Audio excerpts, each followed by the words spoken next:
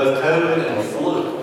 And so the choir will not be in place today, nor will they be rehearsing this afternoon, but we'll be back in the saddle next Sunday morning. So we'll look forward to getting back like we should be. But I'm glad to see all of you here this morning. Hope you've had a great time in the Bible study hour. I have several things that need to claim our attention before we begin, and a couple of things that I want to ask your help with.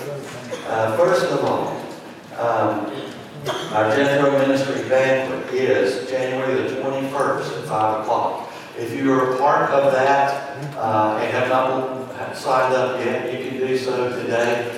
You can tell Joey Vernon. Joey, wave your hand. Okay. And look, I would have him stand, but I don't embarrass him. And so Joey will be out at the welcome desk following. If you're new with us or new with us for the first time in a long time, Joey can get you connected with us in every way possible and tell you all about it. So we'll look forward to that. And you can, if you're a Jethro Ministry person, you can let him know that. If you are not yet a Jethro Ministry person, but you would like to be, or you'd like to know what it's all about, if you'll tell him that, or if you will call the church office during the week, we'll get you signed up. It's not too late, but we have to get a head count this week so we make sure that we have enough food. It's a great barbecue meal. It goes from at 5 o'clock to 7:30 at the latest, so don't miss it. We'll look forward to you coming and being a part of that. We need some new folks on Jethro Ministry, so that would be great. We appreciate it. That's on January 21st. On the 22nd, we have a campus meeting that evening, which means at 6 o'clock that evening, we'll be gathering to eat downstairs, and then we'll hear from our different ministry teams reports of what's going on in our church. So we'll look forward to that time together. The last Sunday in the month, January the 29th, is Sacrifice Sunday. So we'll be observing the Lord's Supper, and also we're having, as always, Sacrifice Sunday offering. You know, the last couple have gone out. In fact, this past year, I believe we had 2 or 3 that went out.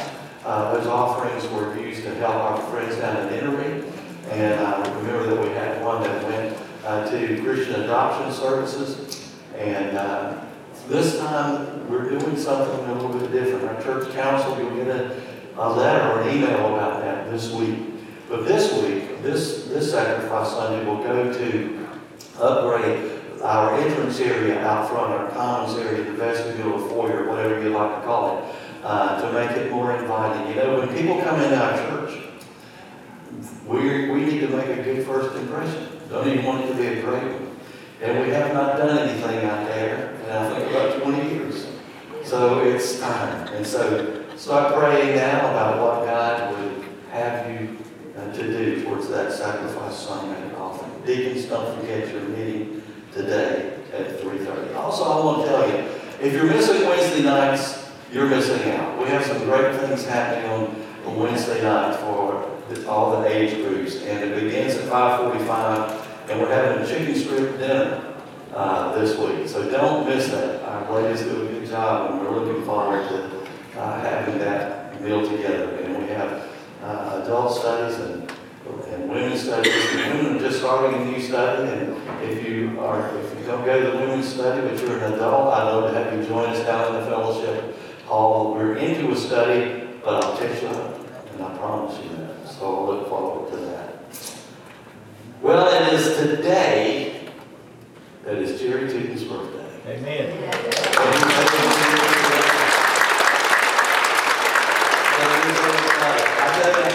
I've loved Jerry since I first knew it, and I loved him more this morning because I'm going to tell you what. I called him the other day, and he told me when he got my call it was late, and he was not going to call me that late. I appreciate him being conscious and considerate of my time, but I told him we doors would never close. So it's okay to call me at any time. Now, 2 things that you can help me with today. For the next few moments, I want you to take a deep breath. And then I want you to listen as Arena's going to play. And let's be quiet before the Lord. And let's make this a way that we go. that when she's playing, we're quiet and just to concentrate on the Lord. And then at the very end of the service, guys, would y'all keep all the doors closed? And when we ask that no one leave until the invitation is finished. You never know when just that much of a distraction, someone moving, is going to keep someone from making a decision for Christ in any way. So please be still and know that He is God right now. And be still and let Him do His work at the end. Thank you very much.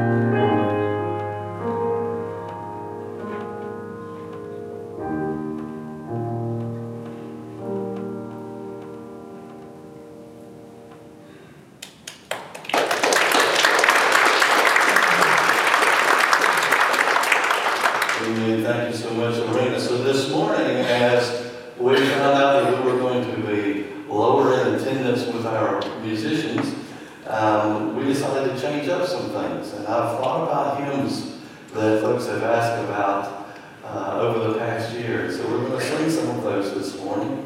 I also think this first one is just a good idea for us for an early year song and every day. Let's stand together.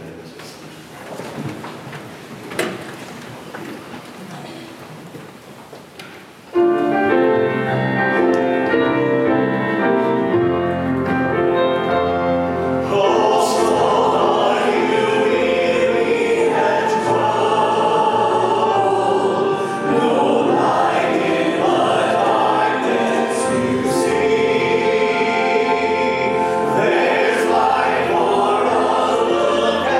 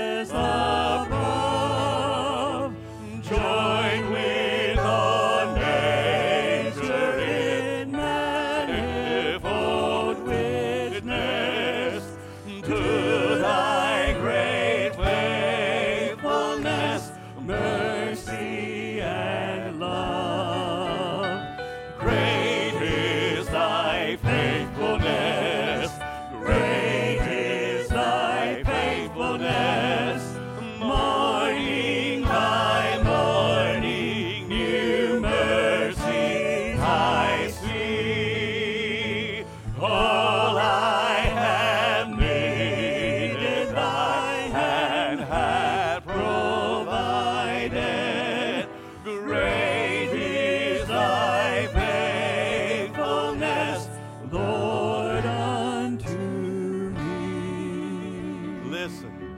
There's pardon for sin and a peace that endureth.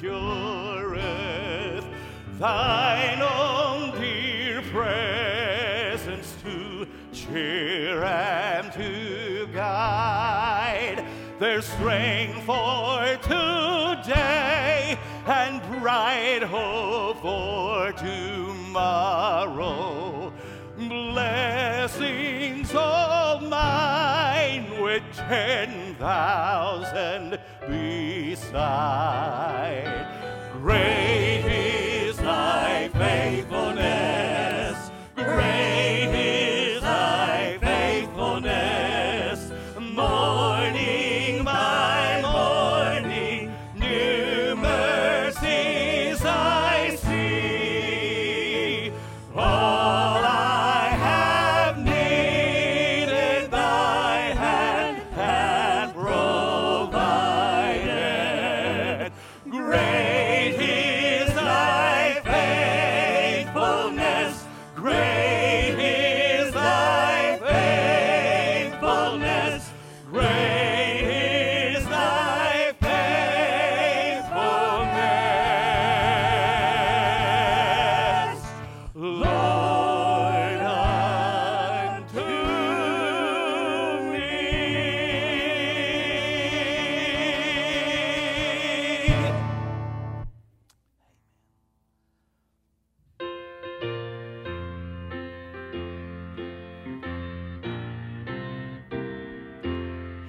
We praise thee, O God, for the Son of thy love, for Jesus who died and is now gone above. Hallelujah, thine the glory. Hallelujah, amen. Hallelujah, thine the glory. Revive us again. We praise thee, O God, for thy Spirit of light, who has shown us our Savior and scattered our night. Hallelujah, thine the glory. Hallelujah, amen. Hallelujah, thine the glory. Revive us again. All glory and praise to the Lamb that was slain, who hath borne all our sins and hath cleansed every stain. Hallelujah, thine the glory. Hallelujah, amen. Hallelujah, thine the glory. Revive us again. Revive us again. Fill each heart with thy love. May each soul be rekindled with fire from above. Hallelujah, thine the glory. Hallelujah, amen. Hallelujah, thine the glory. Revive us again. Now sing again and watch. Hallelujah, thine the glory. Hallelujah,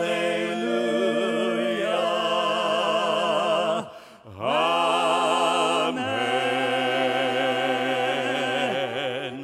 Hallelujah,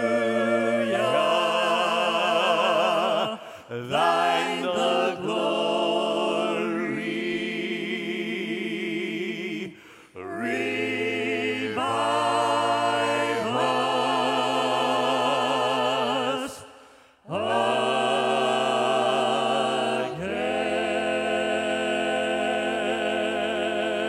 again. Amen. You may be seated. Amen. Amen. God God bless you. Well, good morning, church. So good to see each of you. Even when things don't go as planned, we know this, that God is still large and in charge, right? And so, Scott, thank you for being flexible and just leading us so well today. When you were growing up, did any of y'all ever play church? Okay, that was not unusual in our household, all right? And when our little ones were little, I couldn't tell you how many times I would come in and I would see them, and Sarah is probably going to be the one leading the music. Silas was probably going to be the one who was going to do the preaching. And then there were other little ones, and, you know, they just kind of, I watched them practice baptism one day. So it wasn't unusual at all. Matter of fact, I heard one time that there was a little girl and her friends got together and they played church a lot. The only problem was every now and then she would just go, boo! And they were like, why do you do that? And she said, well, I'm the Holy Ghost. So you know, you can have a lot of fun with that. Here's the problem. Too many times I've noticed something in my role with the state convention. There are a lot of people, generation after generation, who've grown up playing church, and for the most part, they haven't changed. I'm afraid there's just way too many people who get up every Sunday morning and they still play church. One author said this in a book entitled Up with Worship. Every Sunday, they still play church. They line up in rows for the entertainment. If it's pretty good, their church may grow. If it's not too hot, eventually they will drift off to play something else like yachting or wife swapping. And so for today and next week, I want to be in the book of Matthew, chapter 16, and I want to bring a couple of messages in the next couple of weeks on the theme of the church that Jesus builds. If we're going to be the church, then we better know what the church should actually look like, right?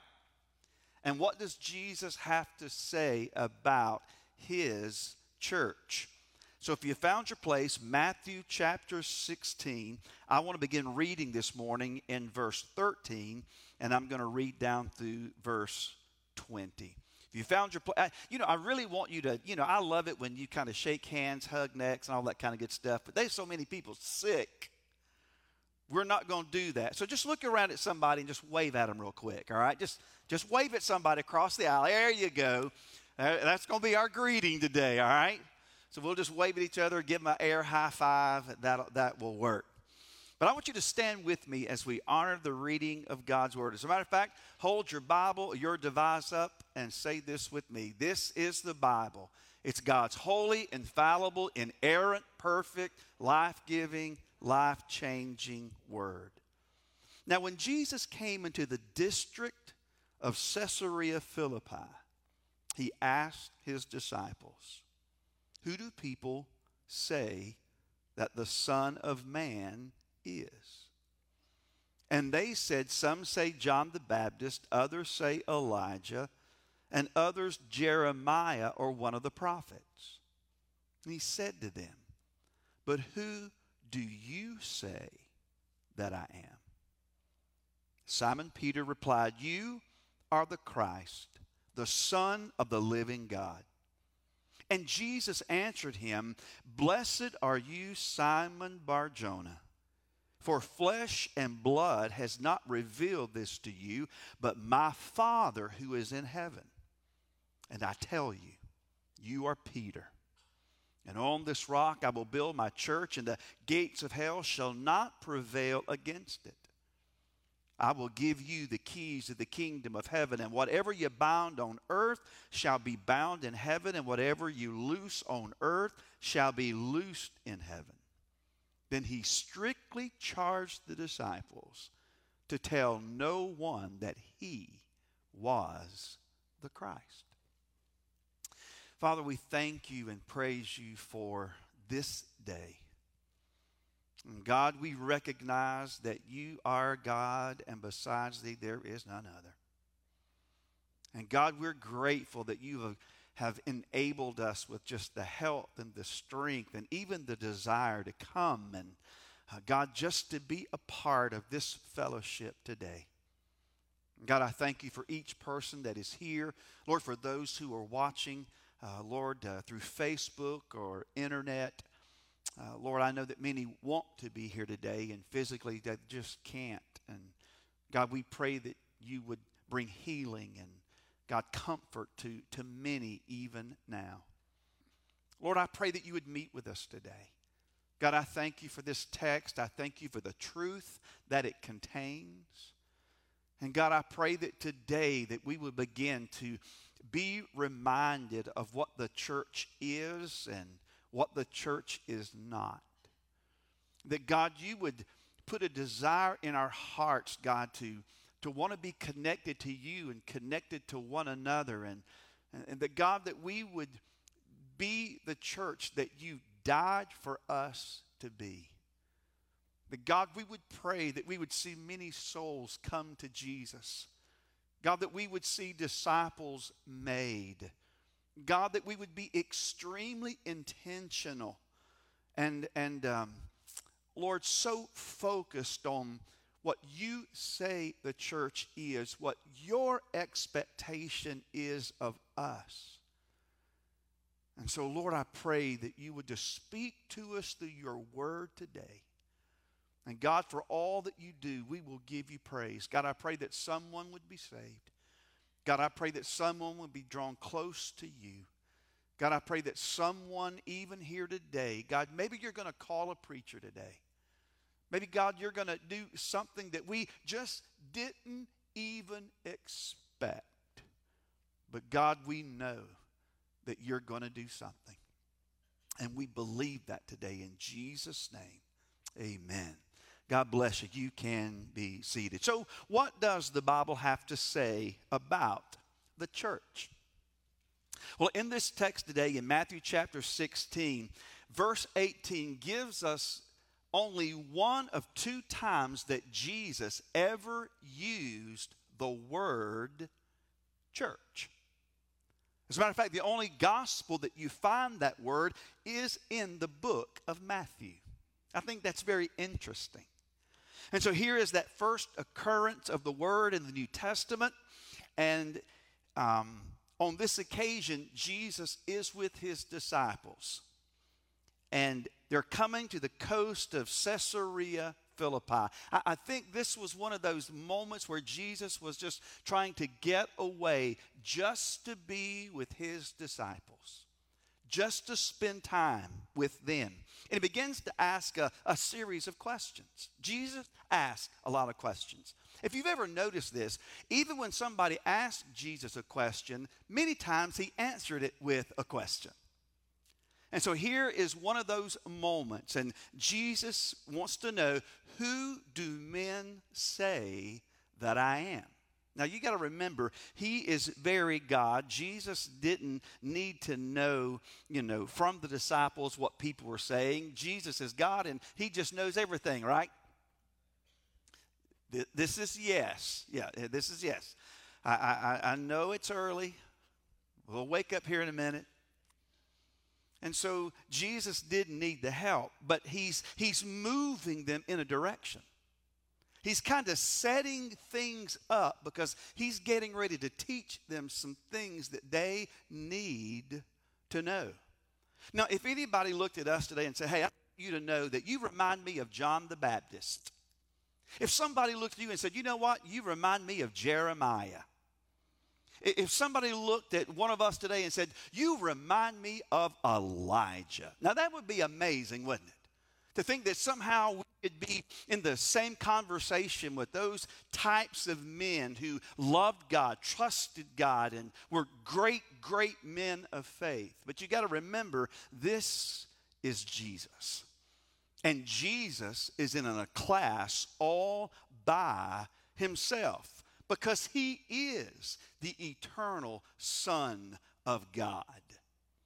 And so Jesus begins to ask another question. He looks at Peter and he says, Peter, who do you say that I am? And of course, we've read in the text that Peter says, well, you are the Christ. You're the Son of the living God. And Jesus commends him for his answer. Now, don't overlook that, because it's a supernatural answer. Jesus was very clear to say, flesh and blood did not reveal that to you. There was nothing in Peter. He wasn't smart enough, clever enough, neither are we. And he's just saying, God the Father had to have revealed that to you. Now, that's a powerful statement. And so Jesus acknowledges this deep spiritual insight that he's not just a man, he is the God-man. Now, fast forward that to verse 21, and you discover that Jesus begins to tell them how he's going to go to Jerusalem, how that he's going to be betrayed, how he's going to be crucified, how he's going to be buried, and how he's going to be raised again on the third day. So think about this. So sandwiched in between the identity of Jesus and the destiny of Jesus, he makes this audacious, powerful principle about the church. Now think how significant that is. Remember, it's the first time Jesus has ever used the word church. So that should be pretty significant. And so we know it's a Greek word. It's a Greek word that means ecclesia. It's the idea of the assembly.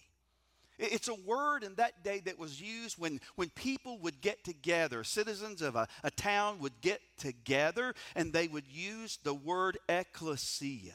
It's kind of like a town hall meeting where people would gather together. It constitutes an assembly. And so many times in the New Testament, you will find a word that they would use in everyday language, and it's baptized, and now it has a very significant meaning to the body of Christ. That is one of those terms. Ecclesia, the church, the ones who are called out. So when Jesus uses the word church, he's referring to those who have heard, those who have responded to the gospel. They've heard and responded to God's call for salvation. They've heard, they've responded to God's call to follow him, to service, to deny self, to give up everything in order that one would follow Jesus. So that's kind of the background, okay? Here's what's going on. Jesus is with his disciples. It's the first time he uses the word church, ecclesia, called out ones. Then he uses three distinct symbols. And so for the rest of this message and for next week, I want to look at those three symbols. You ready? And here they are. Rocks. Now, after I used the illustration last week of dirt clods, this one just fits, right? So rocks, gates, and keys. Now, those are three things that most any of us in this room could relate to in some form or fashion. Just out of curiosity, does anybody not know what a rock is? Okay, very good. So I want you to think about rocks. Do you know what a gate is? We got an idea, right, in our mind. What a gate, and then keys. Some of you don't have keys, and we have fobs now, right? So at least most of us at least have an idea of what a key is, right? A key. And so these are three symbols that Jesus uses. So today, I just want to spend time with the first one, and that is rocks. And so I want to introduce this part of the message by saying that the church is founded upon a great truth. And here's that truth. Upon this rock, I will build my church. What did Jesus mean when he was speaking to Peter and he said those words, upon this rock I will build my church?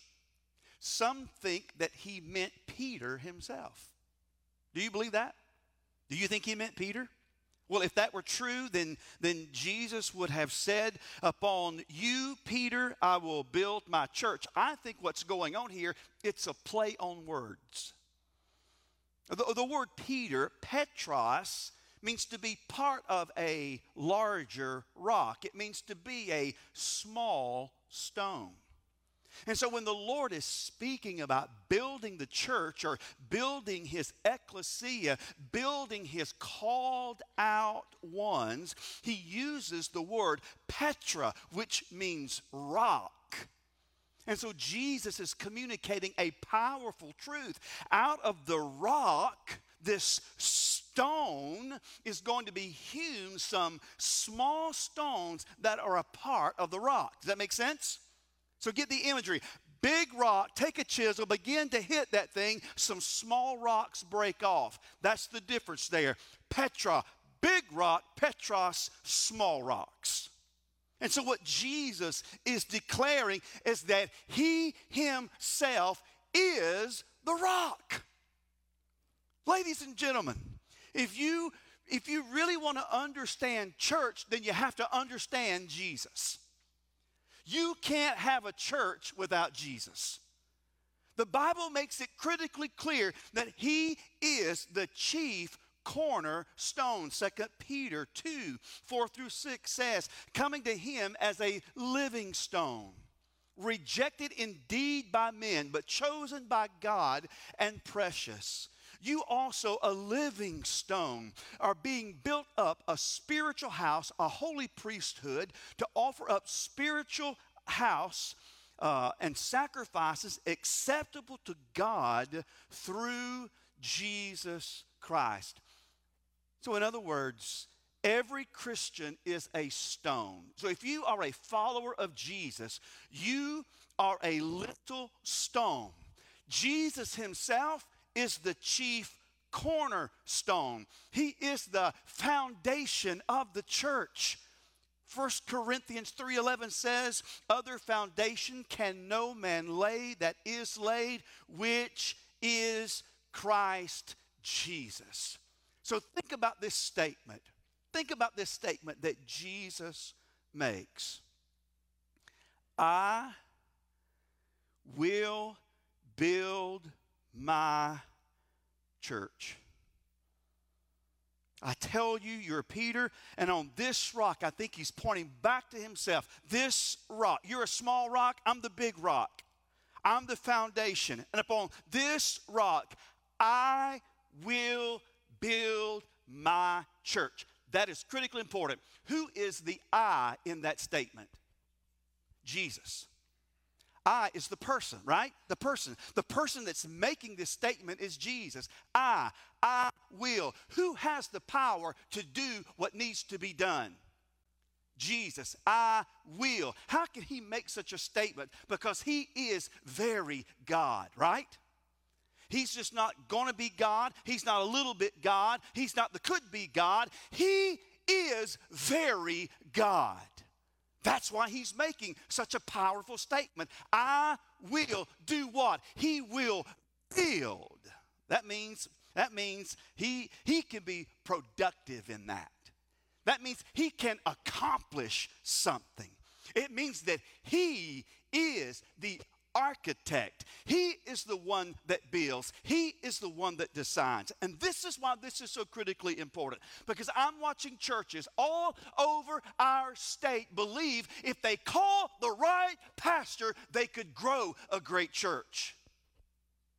If we just had the right program, we could grow a great church. Ladies and gentlemen, please understand my heart today. It is important who you call as an under shepherd. It is important what you do as a body of believers. But just because you call a sharp guy or just because you have great programs does not mean you're building on the person of Jesus. You can build on a personality. We watch that all the time, don't we? Just turn on the television. Sometimes we think, man, something must be really going on there. There are thousands of people who go to that church. No, it's based on a personality. And when the personality's gone, so will the people be gone. And some churches build on great programs, but when that program has run its course, do you know what most of the people do? They go find them another church that's got a better program. And all we do is have this repeating cycle of fish just jumping out of one aquarium into another aquarium. Now, I know that's a dignified way. But listen, I'm a country boy. I'm just going to call it what it is. Church hopping. Now, if God motivates you to be a part of a congregation or to move and change, listen, God has the right to do that because He is God. Amen? But the key is what? The key is that you're hearing from Jesus. The key is that you're building upon Him. The key is that you understand that He is the chief cornerstone. He is the foundation. He is, and I'm telling you, the greatest need of this church and any church is be sure that Jesus is in this house. Y'all remember the four guys that had a friend that was paralyzed? And you remember they got him to Jesus, right? I love that passage in Mark chapter 2 because it says, and it was noised. That's a great way of saying people were talking about it.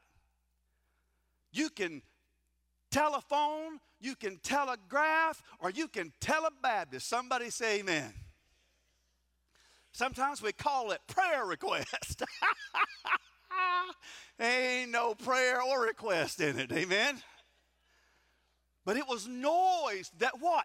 That Jesus was in the house. The greatest thing that could ever be said about Popular Springs is not about the preacher, not about the choir, not about a teacher, not about a Bible study group, not about a program, not about a building, but that Jesus is here. And that Jesus is ruling, and Jesus is reigning, and Jesus is changing hearts and lives. Why? Because He is the only foundation for the church. Now listen, that is not popular. What I just preached is not popular. Do you know that? I am a dinosaur. I am a relic. I know that. And I'm pretty comfortable with it, to be honest with you. Jesus said, I will build my. So who is in possession? Jesus is. Jesus. Now, don't get too carried away with this. You know, preachers can be critical. Did y'all know that? Preachers can be pretty hard and preachers can be critical. But I don't like it when somebody says, well, the preacher sure has built a strong church down there. No, he didn't. No, he didn't. I'm very uncomfortable when I hear things like that. Boy, God's used him to grow a great work. Makes me nervous. Jesus said, I will build. Which I'm telling you, you talk about taking all the pressure off. That means I don't have to perform. That means, listen, that could be one of the greatest things that any pastor could ever read when he understands that Jesus will grow and develop his church.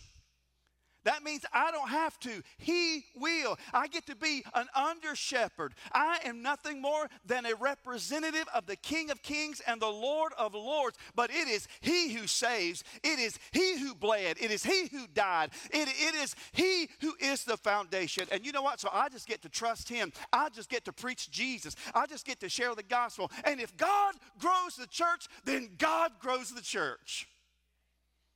And that way you just stand back and say, God, you really do know what you were doing.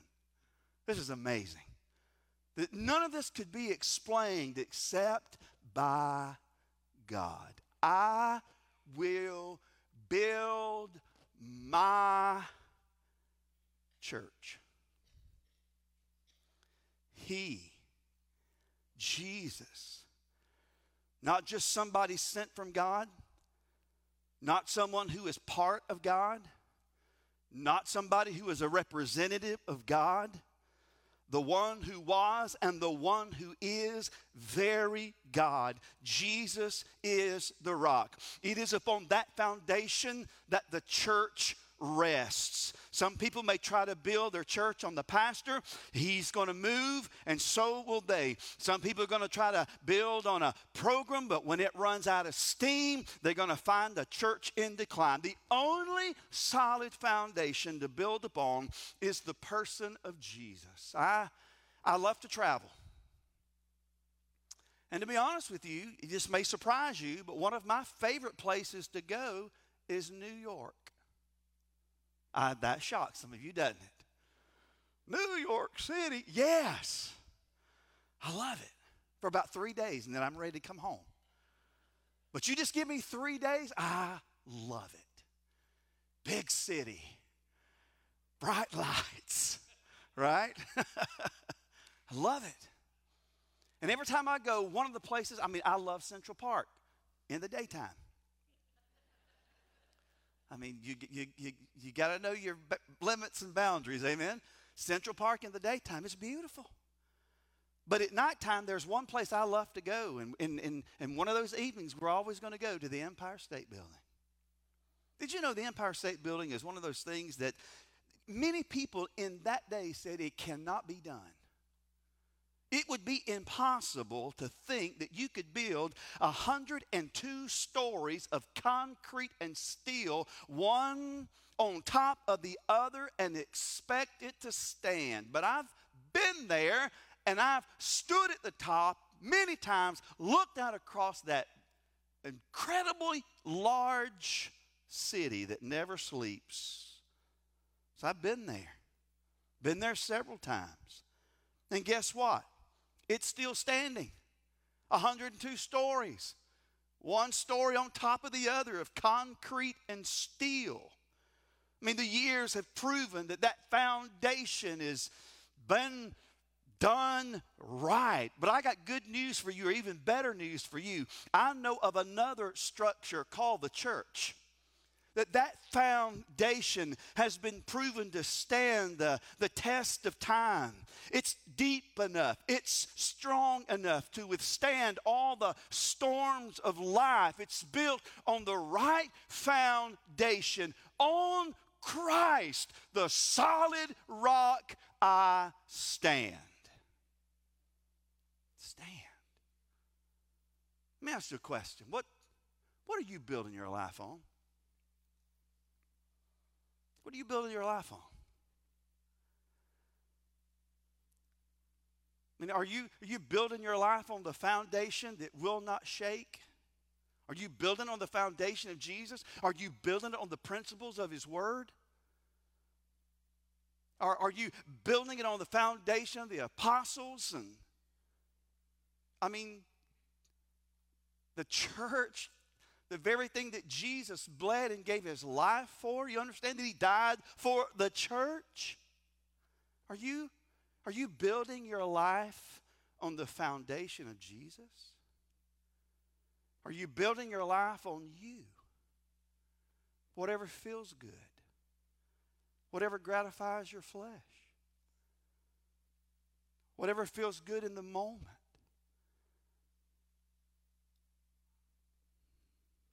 What are you building your life on?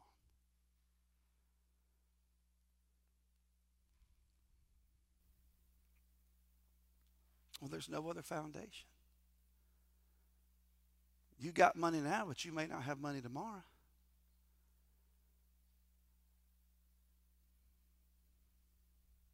What are you building your life upon? What do you believe this church is building its life upon? Is it just about budgets, buildings, and bottoms in the pew? That could have been offensive. I don't want to offend anybody. Maybe I should have went with the ends, nickels, noses, and numbers. Maybe that's less intimidating. What do you believe that this church is building upon? Those are two critical questions. Those are two really important questions. As a matter of fact, your eternal destiny is going to be predicated on the answer to those two questions.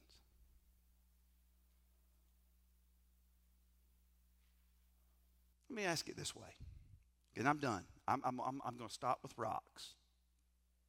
So next week you're going to get gates and keys. And the reason those two need to go together is because the gate needs a key.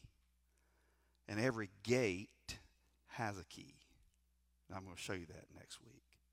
So let's just stick with the rock because that's foundational. And maybe I could have answered or asked a better question. So let me ask it this way. 20 years after you die, will it have mattered that you ever lived? If you were standing before Jesus today and he asked you, why should I let you into my heaven? What would you tell Jesus? Would you tell him because I was a member at Poplar Springs? That's the wrong answer. That's going to shock you, but that's the wrong answer.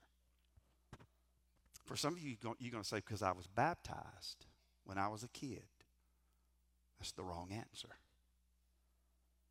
I don't care how many times you get baptized. Baptism in and of itself doesn't save you. It's not in church membership. It's not in baptism. And some of you are going to say, it's because I was good. Well, I hate to tell you this, but the Bible says there's none good. No, not one. Not even one. You understand the only thing that you can build your life on today and your eternity tomorrow is on Jesus himself. And I'm telling you, there's somebody here today that needs to come to Jesus and say, God, I'm asking you to be merciful to me, a sinner. Because the fact that you even know that you need Jesus is a demonstration of what happened in this text. Because it takes the power of the Holy Spirit to bring you under conviction to know that you even need God. And the fact that you know that you need him is fact that God is doing a work in you, drawing you to himself. Flesh and blood does not reveal that to you. Only God can reveal that to you. Right? Only God can do that. And so I'm believing that there's some people who need to be saved. And I am asking you to trust Jesus and build your life on him. I'm perhaps speaking to some believers here today. And I'm telling you, I live right where you live, and I live in the tension of saying, I love Jesus, I trust Jesus, I want Jesus, but I find the tension of this world always pulling at me. You with me? Anybody know what I'm talking about? And maybe God's brought you today to a place that you just sick and tired of being sick and tired. You've been building on other things instead of the foundation of Jesus. And you're miserable. And you know what? It makes sense, doesn't it? No wonder we're miserable. The simple answer is the first song that we sang today. Turn your eyes where? On Jesus. I mean, some of you you've been walking in the wrong direction. And I don't want to oversimplify this thing. But what you need today is an about face, right? A change, a turning from and a turning to. So I will turn to the foundation. I will turn to the one who said, I will build my church, and the gates of hell will not prevail against it. And so I'm just going to make this just as simple as I can. Come to Jesus today. Come to him. Lord, I thank you for this day. And I thank you for the power of your word. And God, I believe with all of my heart that there is someone here today who needs to turn from sin and self. And Jesus, they need to trust you as Lord and Savior. God, I believe there's someone here today that does not have, God, the peace and the assurance in their heart that they died today. God, that their sins are forgiven and that they would be in heaven with you. But Jesus, I believe that the power of the Holy Spirit is bringing conviction. And God, for someone to even know that they need you today is proof that, God, you are doing a work and that you're drawing them to yourself. And so, Lord, I pray that the veil has been lifted and that, God, even today we would watch you gloriously save someone, pass them from death to life. Lord, we will praise you for that. God, I believe there's some Christians in this room, true believers in this room. But God, it's so easy for earthly pursuits to grab a hold of our attention. And God, maybe someone here today that's a Jesus follower just needs to come before you today, confess sin, repent of that sin, turn away from it, and God, just simply pursue you. And that you would restore to them the joy of your salvation. And so, God, whatever you choose to do today, we will give you praise. I just want to watch you work. I'm going to ask you to stand to your feet with your heads bowed and your eyes closed. Just simply trust him today. If you're here and say, Ken, I've never trusted Jesus. I don't even know what to do. I'm telling you, let me take the word of God and show you how to be saved today. I'm going to ask you to come. If you're a believer and you just need to come and find a place around this altar, you come. Trust him today. Trust him.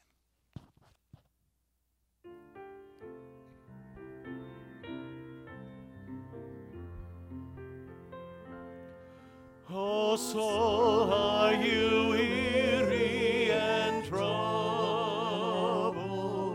No light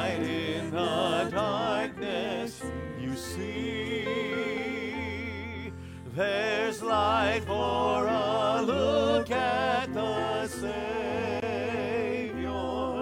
and life more abundant and free. Turn your eyes upon Jesus.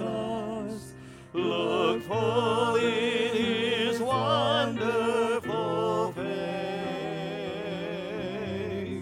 and the things of earth will grow strangely dim in the light of his glory and grace.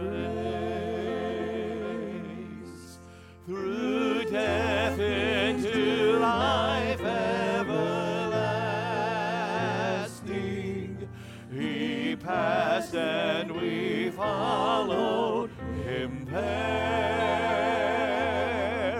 Over us sin no more had dominion,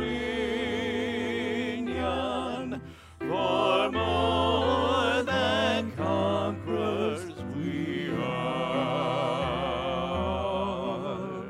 Turn your eyes upon Jesus. Look full in his wonderful face, and the things of earth will grow strangely dim in the light of his glory and grace. Before we sing this last verse, I wonder if any of you would just join me here at the altar to pray that this church builds on the rock that is Jesus. Let's sing the verse, and you move if you feel like it. His word shall not fail you, he promised.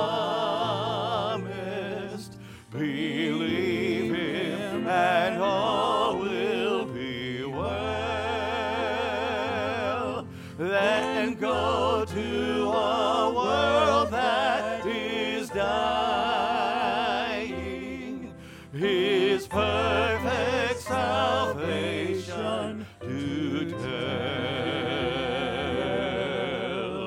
So turn your eyes upon Jesus. Look full in his wonderful face, and the things of earth will grow strangely dim in the light of his glory and grace. Oh, Father, in Jesus' name we come to you, because this is the only name that we can come by. Lord, you have said you are the way, the truth, and the life. But Lord, so often just become comfortable in our own reasoning, in our own patterns, in our own doings. Lord, today we have heard straight from your word how all that needs to be set aside, put away from us, that we may anchor on the only solid rock that stands throughout eternity. And it's Jesus. So today, Lord, in this moment, in this place, we as a body ask that you would have your own way, that you would allow us to turn our eyes upon you, that you would help us to understand that you're the only way and the only one.